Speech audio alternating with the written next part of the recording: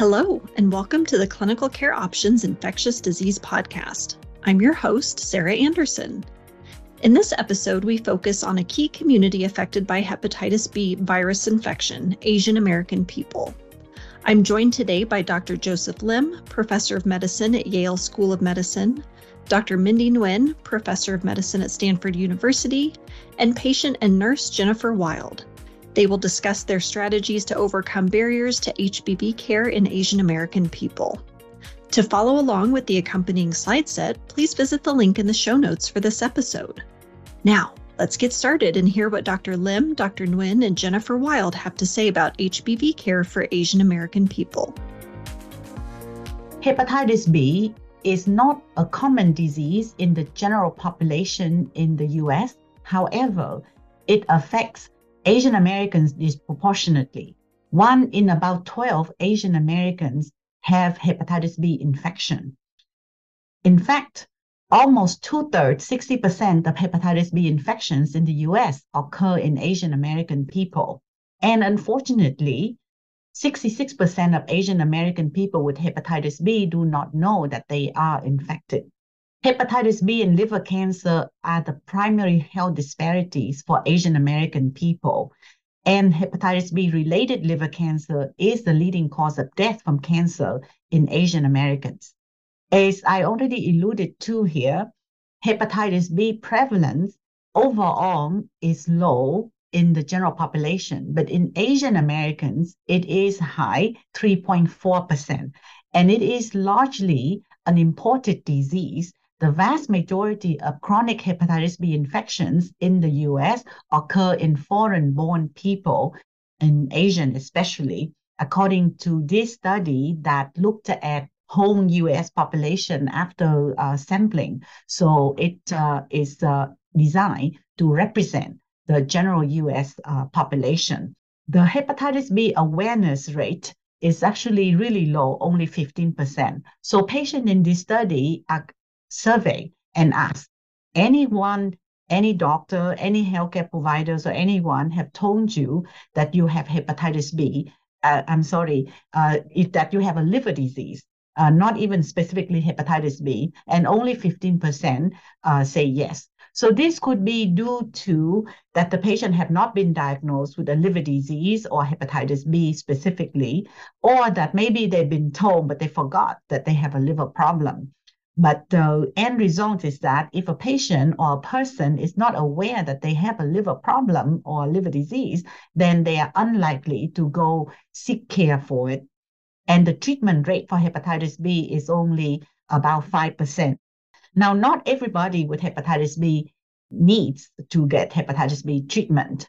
However, the estimate is about maybe 20 to 30% of the patients with hepatitis B probably would meet treatment criteria. So this 5% treatment rate here represents a very severe undertreatment of patients with hepatitis B. And that undertreatment, diagnosis rate of hepatitis B shown in the epidemiology population survey is somewhat confirmed by this real-world study in the US. So this is a database that includes 198 million US people with private insurance. So these patients have insurance coverage. And estimating the data from this, we estimate that only about 18% of patients with hepatitis B have been diagnosed. So it's fairly close to the 15% unaware of liver disease rate seen in the population epidemiology survey. And the other thing is that we found that if the people with private insurance are so underdiagnosed, like 80% have not been diagnosed, then you could extrapolate to the populations who do not have insurance or underinsure would be likely to be even worse. So it's a severe problem. So what are some of the key challenges to hepatitis B care in general and in Asian American people? As we just saw the data, financial reasons is maybe only one part of the problem because we saw a very severe underdiagnosis problem with the population with insurance, with private insurance. So some of the barriers can be culturally-driven belief system, stigma related to hepatitis B infection.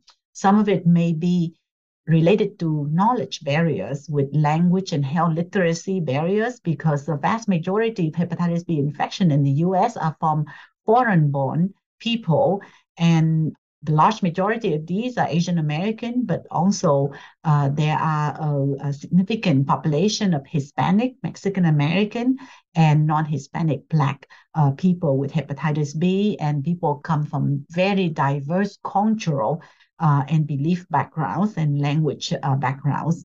And then going back to financial lack of insurance coverage or access to care. Now, having insurance coverage does not mean that the patient have good access to care. Some insurance coverage may be suboptimal coverage, or someone with insurance coverage, but they don't live in an area that is near a place with an HBV care provider, or that they have language or stigma barriers to access the care that they need. So with that, I would like to transfer this now to Professor Lim to discuss with us more on HBV-related stigma. Thank you so much, Dr. Wen. I think that this provides some really important context for what will be a focus for today's program, which is really diving into the patient experience as well as the key barriers that impact the care of hepatitis B among Asian Americans. And so I think what we hope to do is to dive into some of the key issues, the first of which is stigma. So with regards to HBV-related stigma, I think that one of the most common reports that I receive from patients is that they feel significant emotions related to their diagnosed hepatitis B, largely which relate to that sense of guilt or shame, or having impact on themselves, their family, and other loved ones. In this first study that we report on this slide, this gives us a sense of the experience in a Vietnamese population in Chicago. Now, and in this survey, respondents were asked to address the frequency in which they experienced very specific perceptions about themselves or among individuals with chronic hepatitis B infection. So in the left bar, you can see here is that what we're describing is quite startling and sobering. So that the hepatitis B diagnosis may have an impact on one's view of being a desirable or undesirable spouse, being able to be trusted as a friend, trust not to bring harm to others, the need to be isolated, the shame of having a sexually transmitted infection, the need to avoid close contact with others, placing others at risk for hepatitis B, the fact that they feel that maybe bring trouble to their own family, the feel of guilt of having this infection, and a general sense of shame about carrying a hepatitis B infection. It is striking that nearly 30% of patients experience guilt or shame about their diagnosis, and particularly related to a sexually transmitted infection. And I want to highlight two that I found to be particularly striking, is that about 25% of individuals felt that individual hepatitis B would be an undesirable spouse, and that among individuals who have hepatitis B, 28% report that these individuals may not be trusted as friends on the basis of having hepatitis B infection. And so I think this really helps to underscore that carrying a diagnosed hepatitis B has meaningful effects on the individuals who are infected with hepatitis B, as well as perceptions of others of these individuals carrying hepatitis B infection. It has meaningful effects on one's sense of wellness and directly impacts relationships with others. And I think furthermore, we see evidence that over 40% felt that patients with hepatitis B should avoid close contact with others and or need to be isolated from others. Now, this is just one survey in a very specific population in Chicago, but I think it's quite reflective that we see in other studies in Asian Americans of very similar themes.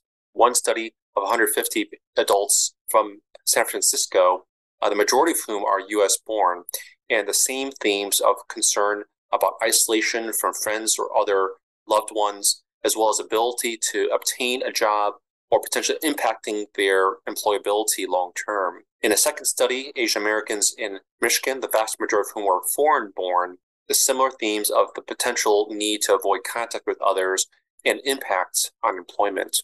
And in a third study of Asian Americans in Chicago, the majority of whom were foreign-born, we again see issues related to stigma and the fear of placing others at risk for hepatitis B through close contact.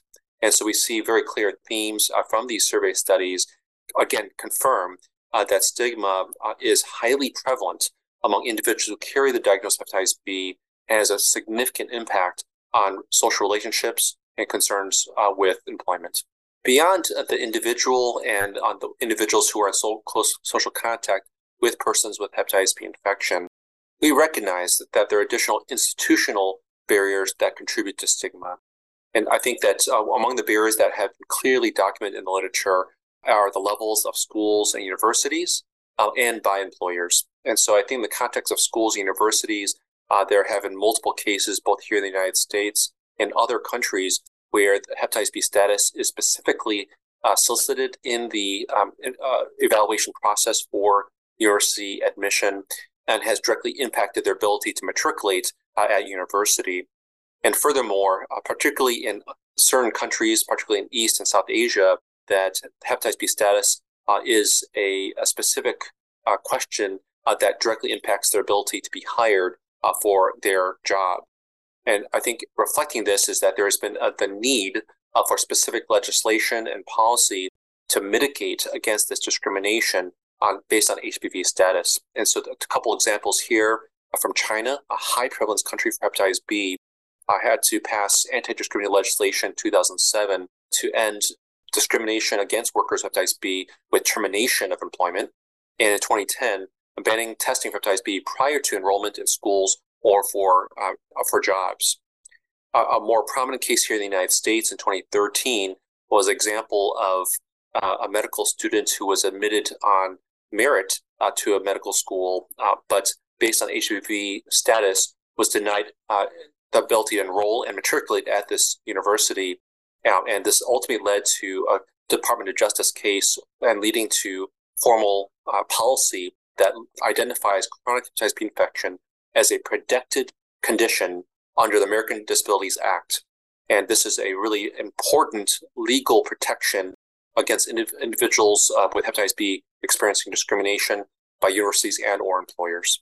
So the question then is raised, how do we actually address this issue? Because this is far beyond the medical realm and requires a broader-based, multi-stakeholder approach to overcome these barriers. I think that what can we do as clinicians to address this issue? Well, number one is that we should take aggressive steps to open the door for conversation with our patients with hepatitis B, to try to identify what is their individual experience. Are they experiencing stigma, anxiety, and fear about discrimination? Are they actually experiencing real discrimination in their schooling and or education or workplace on the basis of hepatitis B, and serve as important advocates to mitigate against these issues? Second, we do want to make sure that we do our parts to create educational activities and content that are culturally and linguistically appropriate for Asian Americans and the communities that we serve, specifically related to hepatitis B. How is it transmitted? How is it not transmitted? What is the experience of those living with hepatitis B? And what are the things that can be done for monitoring and treatment? And I think if we have a broader-based education, not only of individuals with hepatitis B, but the broader community, particularly in Asian American communities, it can help dispel the many myths that persist regarding risk of hepatitis B transmission between individuals. Third, I think we play an important role as clinicians to serve as advocates for changes in policy and regulations that protect individuals with hepatitis B and provide them support that they need to feel that they're able to move on with their lives, their schooling, and their work without feeling discriminated on the basis of their infection with hepatitis B. And finally, I think we as clinicians can play a role in facilitating the involvement of our patients in various social support groups and community groups, networking groups. So there is a stronger sense of community about how we individually and as a community can advocate for these important changes. So at this time, I'd like to turn this over to my colleague, Jennifer Wild, for initial discussion. Thanks, everybody. I think that some of the information here, even though I'm a clinical nurse, I have not heard some of this before. So I want to maybe talk about some of it. I think one of the most unsurprising, but just emotionally effective pieces of data was just seeing that bar graph with the way that patients can react and feel guilty, and the way that graph also highlighted some knowledge disparities too about risk. What would you both say, and we could start with Dr. Nguyen, what would you say are perhaps some of the family dynamics with guilt? Because that, for me and my patient population, is a very recurring theme, guilt towards others in the family. Yeah, I would agree with that being a pretty common occurrence. And some patients approach you and ask you about it, and some don't. And now, as I am reflecting here, I'm thinking that, maybe it's something that we should bring up more instead of just waiting for patients to bring up. So in the occasions that the patient brought up with me, it's about like my husband or my children have been vaccinated. Can I still give it to them? Like if I don't take medicine, if my virus level is high, am I more likely to give it to them? So I think that, in our role as care providers or advocates, we can help provide the knowledge because those concerns are not necessary. So I generally would tell the patients that if your spouse and your children or your household have been vaccinated and have immunity against it, then it really does not matter, whether your virus level is high or low, they should be protected. And, suggest to them, if you really want to be sure, you can ask them to just have their blood test checked to make sure they have protective immunity. And then that way, you don't have to wonder about it ever again. They are protected. So because some patients, if they do not really need, if they have mild disease, they do not need medication. We do not want them to feel that they, have to take a medicine just to protect the family when it's not necessary. Of course, when they meet treatment criteria, if they have active disease and should be treated, then that's a separate story. I also often hear another sort of like stigma and guilt from actually many patients, not even people who are not my patients that just met me at conferences. They would usually come at the end and ask me if they could ask me a question. They said, my mother does not have Hep B. Nobody in my family have Hep B, but I have Hep B. But I've never been sexually active before. How can I have it? Because then that could also be another stigma. People may think that you either get from your family or you get it from, having multiple sex partners or something like that. So I explained to the patient, and I try to make a point to emphasize this when I give lecture on this topic, is that a lot of hepatitis B infections from endemic countries such as Africa, Eastern Europe, or Asia, the infections are horizontal during early childhood because of just, from interactions during school or exposure to share needles by vaccination that occur a lot in these developing countries. So that also a misconception that health advocacy, health advocates and physicians can try to educate the public and the patients so that the Hep B patients are not stigmatized. That's a great point. I'm Dr. Nguyen's patient for my chronic Hep B, and when I think back to when I was first diagnosed and I had only just become an RN, I had only just passed the boards like 2 months before I was diagnosed. And I think back to what little knowledge I had about this at the time. It is very confusing, and every person is different. Every person reacts with different feelings and emotions, for sure. Dr. Lim, your thoughts? Yes, absolutely. I agree entirely with my colleague, Dr. Nguyen. Just two small additional thoughts on this. The first is that there remain important myths about HBV transmission that has been highlighted. Things as simple as sharing utensils, drinking glasses, chopsticks, hugging, kissing. And I repeatedly hear stories of patients who have been shunned socially because of these concerns. And that's part of our obligation as clinicians to educate not only our patients, but their family members, their caregivers, and our broader community to really highlight that these are not routes of transmission, that it's actually quite difficult to transmit except under very specific circumstances. The second thought is that one thing that I've seen in numerous situations in a way that's very emotionally driven are relationships, particularly among those who are in a relationship and or our fiance or spouses. And I've had numerous cases where one individual has known hepatitis B, the other does not. They are thinking about getting married, and it becomes very emotional because sometimes there hasn't been a disclosure of one status and how we can get around that. And I remember sharing with an individual that was one of my patients and her fiance how this is something that we can deal with. We can test and vaccinate, immunize.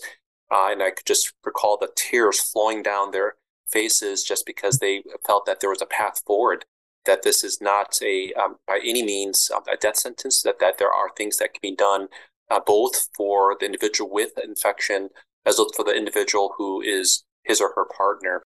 And I think that's, again, an opportunity for teaching and education and support, and really recognizing what are the unique needs and concerns and anxieties for our patients and make sure we can support that. Definitely, yeah. And we're really fortunate that we live in an era when we have an effective vaccine. I do think because it's a 3-series vaccine and the possibility that some people don't complete the series, I just want to emphasize what you both have already said, and that's to get the immunity checked, to do the antibody titers for those family members or friends or partners who maybe were already vaccinated, but just to ensure the immunity status. I do know some patients who have finished their vaccine series and they get diagnosed with chronic Hep B and they say, how was this possible? And of course, the presumption is that they were exposed at a very early age in early childhood or as an infant or newborn. But, it's something that everybody, I think, who is potentially at risk of exposure should verify. So the next section of our session today is on language barriers. So language barrier is specific and is not really dependent on just educational level. Level of education is one thing. Health literacy is another part of it, and these things are not interchangeable. So regardless of level of education or length of residence in the US, language may remain a barrier because you cannot always literally translate word by word and expect the meaning to be the same. And some of the more technical words, for example, the language, there may not be an equivalent term in the patient's home language. And I could speak for this myself. I am bilingual in English and Vietnamese. I have many Vietnamese patients, and I do my best to explain and translate into Vietnamese what I would like to educate the patients. But a lot of time there are no equivalent words. And sometimes when you try to find quote unquote exact word by word, it would actually sound kind of funny and the meaning actually may be totally off. So I think it's very important to recognize this and use language that is understandable and culturally sensitive to the patients that we work with. And not all Asian origin languages are supported by, interpretation or translation services too. So that is the other issue. I'm from the Bay Area, so it's more than 30% of the population here are Asian.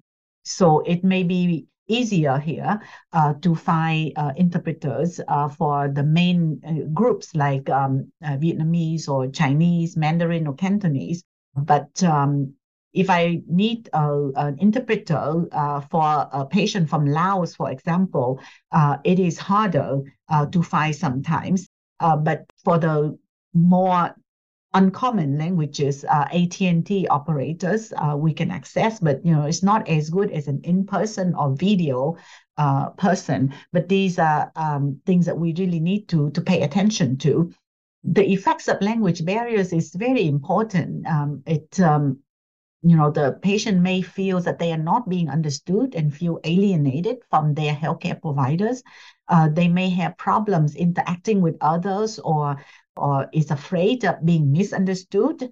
And that may eventually leads to a lack of trust, and late alienation with the healthcare providers, and that would really impact the care. So what may be some of the solutions?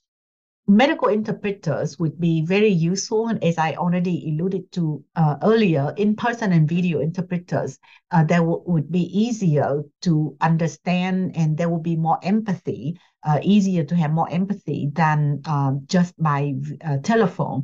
And the use of family members as interpreters, if appropriate, if the family members are truly bilingual, and if it's agreeable to patient. And this can be, something to discuss further with Dr. Lim and Jennifer, because I know some healthcare centers actually discourage the use of family members as interpreters. Some even say that we should not use that. But family members are more likely to come from similar cultural backgrounds, and the family member would be there and may be helpful more than someone who may be speaking the same language. For example, Mandarin. Mandarin is spoken by people from mainland China as well as from Chinese immigrants from many other different areas or from other neighbors such as Taiwan or Hong Kong, etc. So someone who speaks the same language is not necessarily have the same exact cultural background too.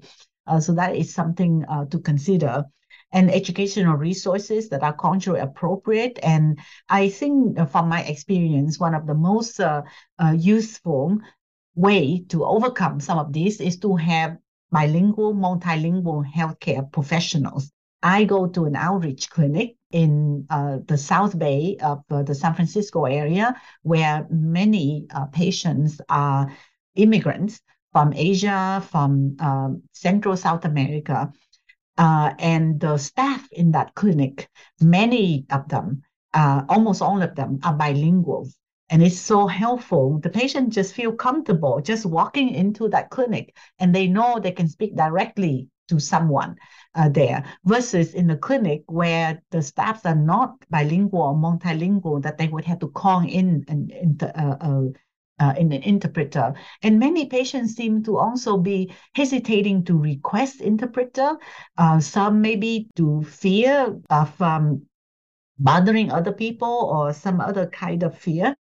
Because I have had patients that would decline interpreters, even when I asked if they would want, and I could see that the patient may have a little bit of struggles with the language, but people would decline sometimes. So mobile app is very useful. I see some patients use that, and they use it with me too, because they can translate. Many apps will translate, or they are not sure what word, and then they use the app to translate it and show me.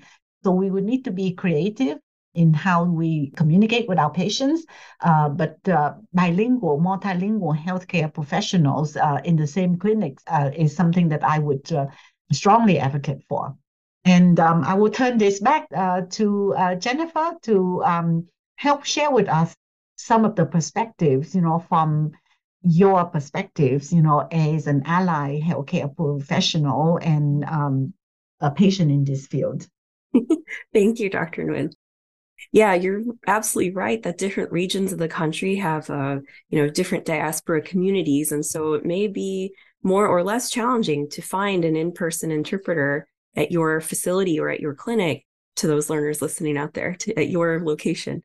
I think perhaps when available, some third-party language interpreting services that offer a wide menu of languages can be very useful. It means that you don't have the interpreter in-house through the organization, but through a third party. But I realize there can be cost with that. Dr. Lim, what has been your experience? I understand you practice primarily on the East Coast. What is it like with your community there?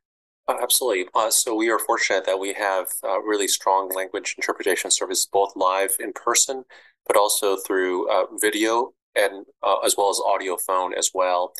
And I think it always is a balance. Our institution is one which has a very strong preference for the use of formally trained medical interpreters rather than the use of family members or staff. And I think that Dr. Wen very importantly highlighted that there can be a higher level of trust and comfort level when you use a family member. And I think that it's always a judgment call for us as clinicians is determining what might be appropriate for a given patient. That being said, I have learned that sometimes family members may have specific biases about what his or her family member can handle, particularly when it deals with difficult diagnoses such as liver cancer due to hepatitis B. And I've had cases where, either a medical student or medical resident or fellow working with me that shares the same language capacity reveals that that what's actually being communicated to the patient by a family member may not always be fully reflective of what we're trying to communicate. And so I think that there is a balance in terms of how that is managed.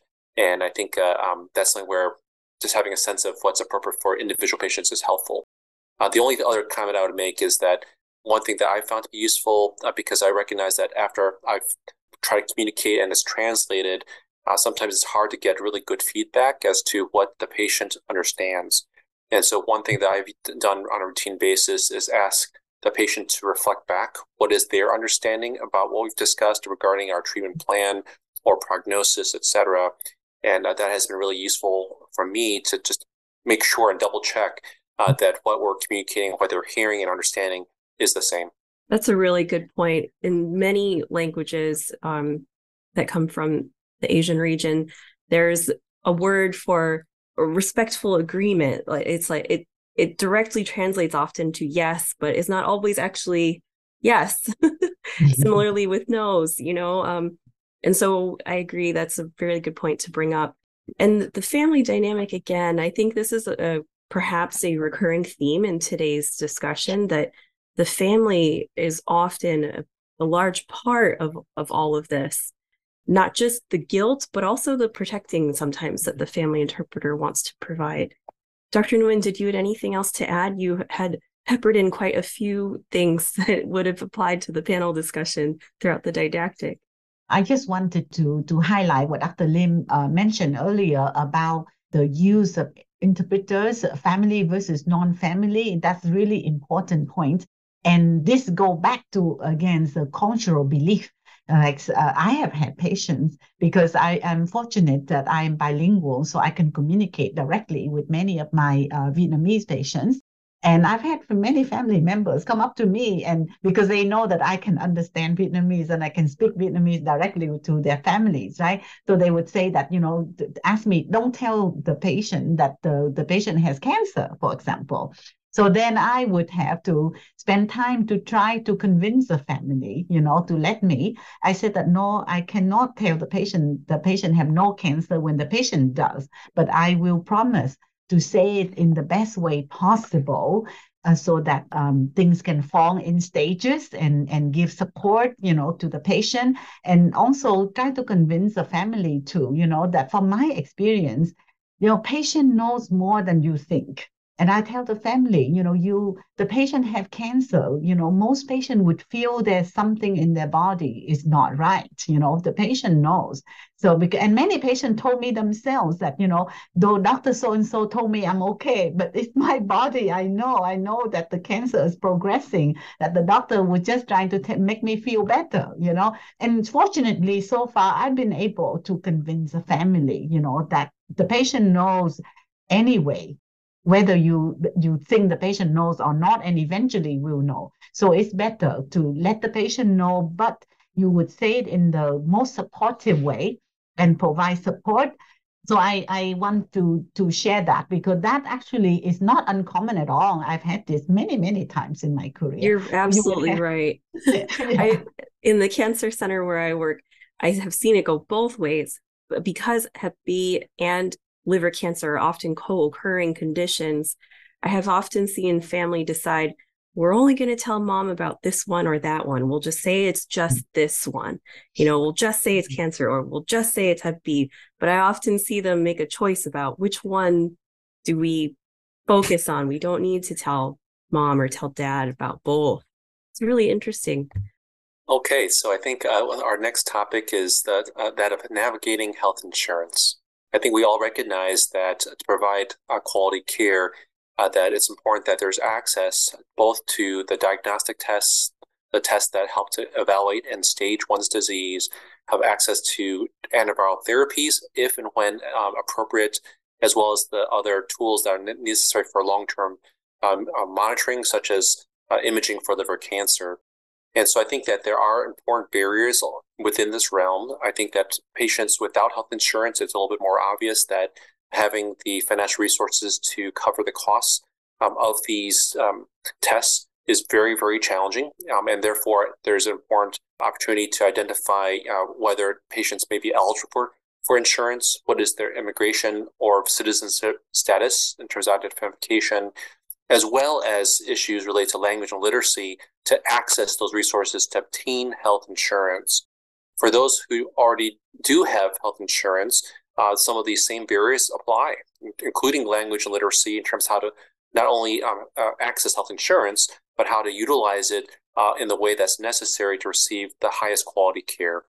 And this includes being able to identify a medical provider, particularly those that may have the cultural and language capacity, but also the specific experience in the care of patients with hepatitis B, as well as being able to navigate the very challenging spectrum of tests and providers for the different elements that are required for care and where you receive care, whether it's in network, out of network. These issues can be very challenging for anyone to navigate and to do so in a way that goes beyond the language issues. And finally, in terms of being able to determine and access treatment, I think this is also an issue where even with those with health insurance, whether it's Medicare, Medicaid, or commercial payer, there are substantial differences in terms of prescription drug coverage and out-of-pocket expense. And being able to navigate that particular challenge is important. How do we overcome these barriers? So I think first, for those who are not currently insured, I think one of our responsibilities as healthcare providers is to participate in the process of identifying individuals within our own offices and our social workers to help patients get enrolled and see what they may be potentially eligible for within their state.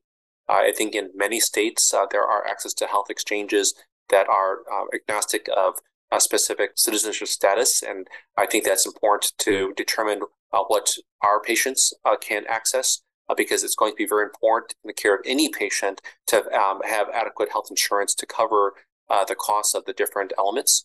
Second is that when available, make use of health navigators or care navigators. They can be incredibly valuable partners in partnering with patients and helping to navigate this entire process, about to go through the referral process to get specific services, linkage to care providers with experience in the care and treatment of hepatitis B, to access the medications if and when needed for antiviral therapy, as well as social services, particularly for those who have very specific care needs related to hepatitis B and its complications. And then finally, obviously, in addition to trying to access medications for hepatitis B when possible and as appropriate medically, to be able to access generic antiviral medications.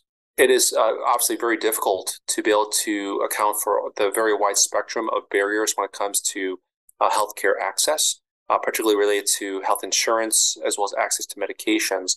However, I think we do want to provide at least a few resources that we have found to be very, very useful and valuable that might be helpful for you and your patients. So first, our patient assistance programs. So this is a website from the Hepatitis B Foundation at hepb.org that is an incredibly rich resource. It's probably the best curated website that I've seen that gives you a lot of detail about very specific programs for patient assistance, copay assistance, online pharmacies, as well as discount cards to access prescription drugs.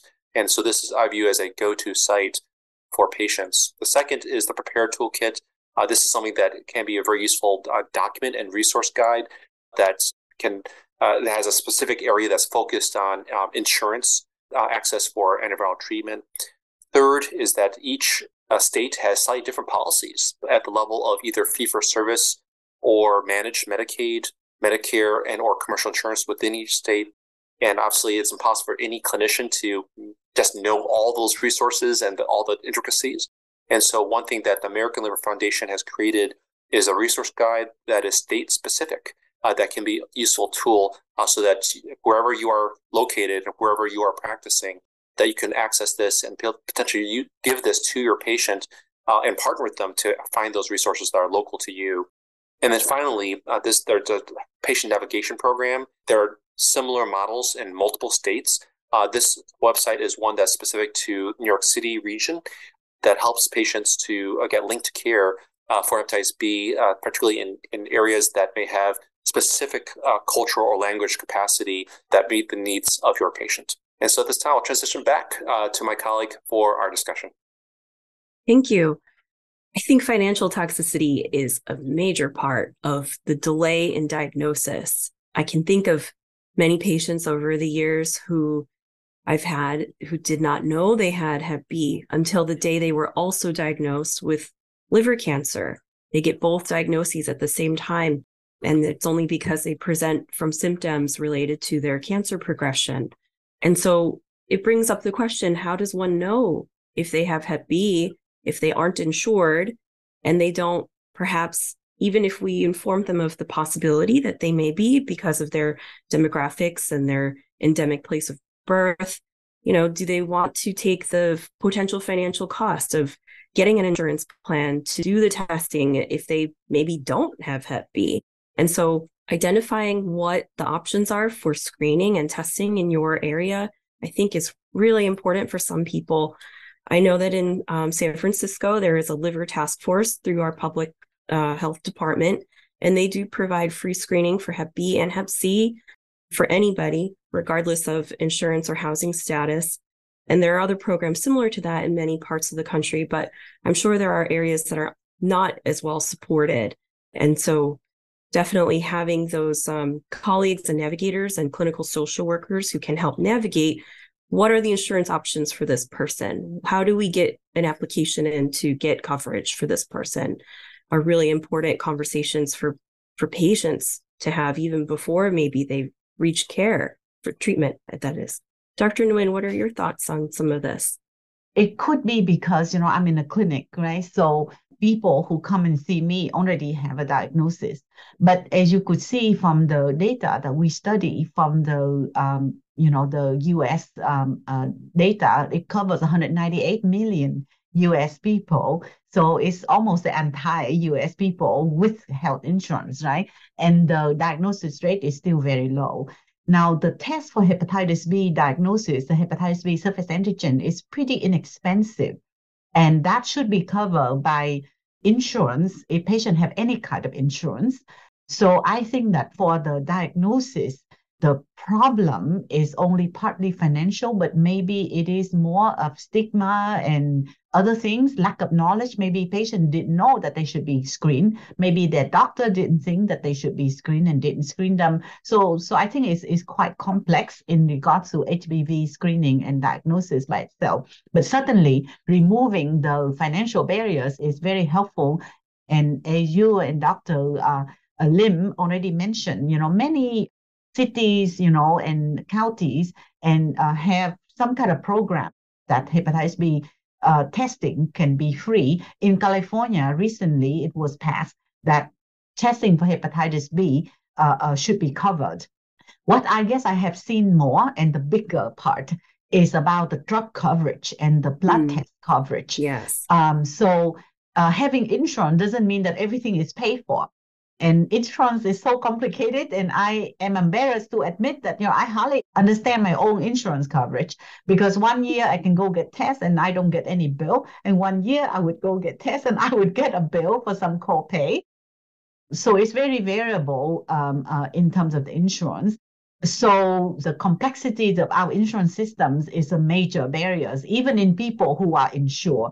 Because for me, sometimes people may be afraid to get it because they're not sure how much is covered and how much is not. So I have patients who've told me that to get an ultrasound for liver cancer screening because they have hepatitis B, some patients say they pay nothing. They don't get anything, totally free for them with their insurance. Some patients told me that they are billed for the whole cost of the insurance. So it could be a variety of things. In some patient, maybe because they have to pay and up to an amount, let's say 3,000, 5,000 before the insurance would kick in. Some plan is like that. They have a high deductible or they have a high copay that they would have to pay 70% of the cost before insurance would kick in. So insurance is really a big barriers, I think, for a lot of the monitoring care as well as medication. Medication for some patients, it's like they don't pay anything at all. And for some patients, despite insurance, they have a big copay. And one interesting thing is that we may think that having a generic drug is good. Not necessarily, because recently I've had patients who want to be on a brand medication because that brand medication have a coupon, even though it's higher, but whatever their part is, they can get a coupon or patient assistance program from the maker of the medication. Whereas the generic, the market price may be 20% less than the brand medication, but the patient doesn't get any assistance for their copay. So they would end up paying a lot more for the generic. So it's really complex and it really requires a care provider to really be aware of all of these things. I think that uninsured and underinsured are two very different, but perhaps equally as impactful kinds of financial toxicity. And all of these things speak to a larger systemic issue that the three of us and this didactic are not able to solve. But I think having the conversations go back to part of the didactic that Dr. Lim talked about, which is about promoting policies and changes in the healthcare system to improve the care that our patients ultimately get and the rights that they have under the law. Dr. Lim, what has been your experience with financial toxicity in your patient population? There's a lot that we can talk about, but very briefly, I think that there are many examples where even insured patients have significant barriers to access. I've had patients where the insurer approved a prescription of a given antiviral, but with 100% copay, which basically is meaningless because that means that the patient still has to pay for the whole cost of it, right? It's very meaningless. And I think that's my 2 words of advice, I think, is number one, working with specialty pharmacies when possible, where they can really investigate as thoroughly as possible what are the options available for branded or generic medications, what is going to be the best possible outcome for the patient and limit out-of-pocket expenses. The second is that when we're available, 340B programs sometimes can be a real partner and friend for patients and sometimes may be able to provide free or very low-cost antivirals for hepatitis B. And of course, that is really dependent on geography. But I think the other factor, which I think is beyond scope of today's discussion, is covering all the other costs related to hepatitis B therapy, particularly when it comes to high-cost procedures such as CT scans or MRIs for hepatitis B-related liver cancer. And that's a whole different ball of wax. But I think that the principle for us is that we really want to be really strong advocates and be able to negotiate with payers to ensure that the best possible care is provided.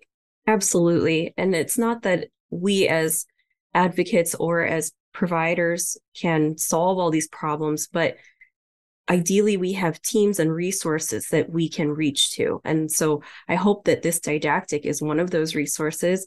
I hope that people also reach out to their colleagues like licensed clinical social workers, specialty pharmacy, as you mentioned, Dr. Lim, can be an excellent resource. And of course, patient navigators too. For the sake of time, I feel we have to wrap up. I feel there's so much more we could talk about. There's so many more patient experiences that I would love to share, but perhaps that will be for another session some other time. I want to thank everybody here, and I'll hand it over for the wrap up.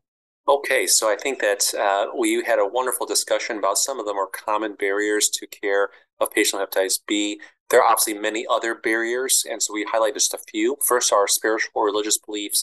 I think that there's an understanding that how one views their own health and wellness, well-being, and how they interact with disease and illness varies dramatically based on cultural context as well as religious beliefs as well, and trying to identify that and trying to work in context of an understanding of where a patient is coming from, I think is part of our obligation as clinicians so we can provide the most sensitive care that we can.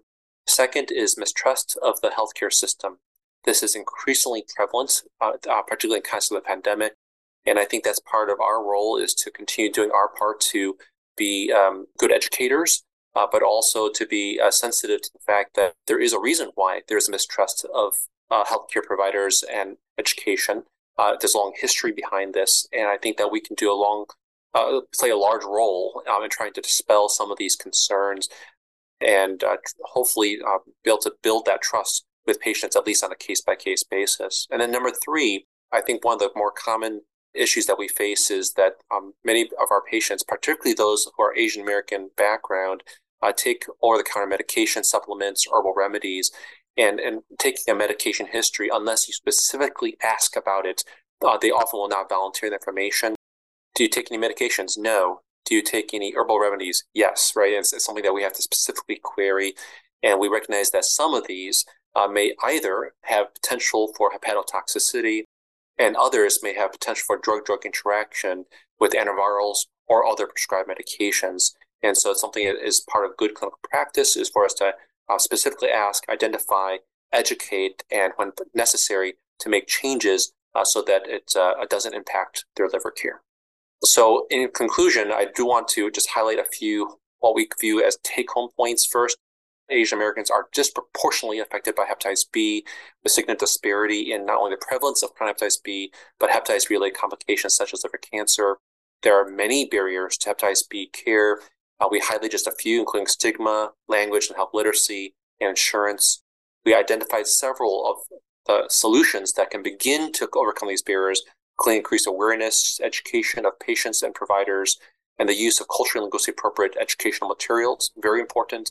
And finally, trying to navigate the health insurance system using the resources that are available. I'd like to thank Dr. Lim, Dr. Nguyen, and Jennifer Wild for that excellent discussion, and thank you to our listeners for joining in.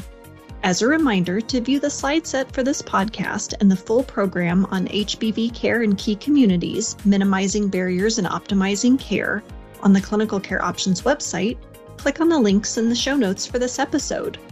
Other key communities addressed in this program include African immigrant communities, people of childbearing potential and their infants, and older adults.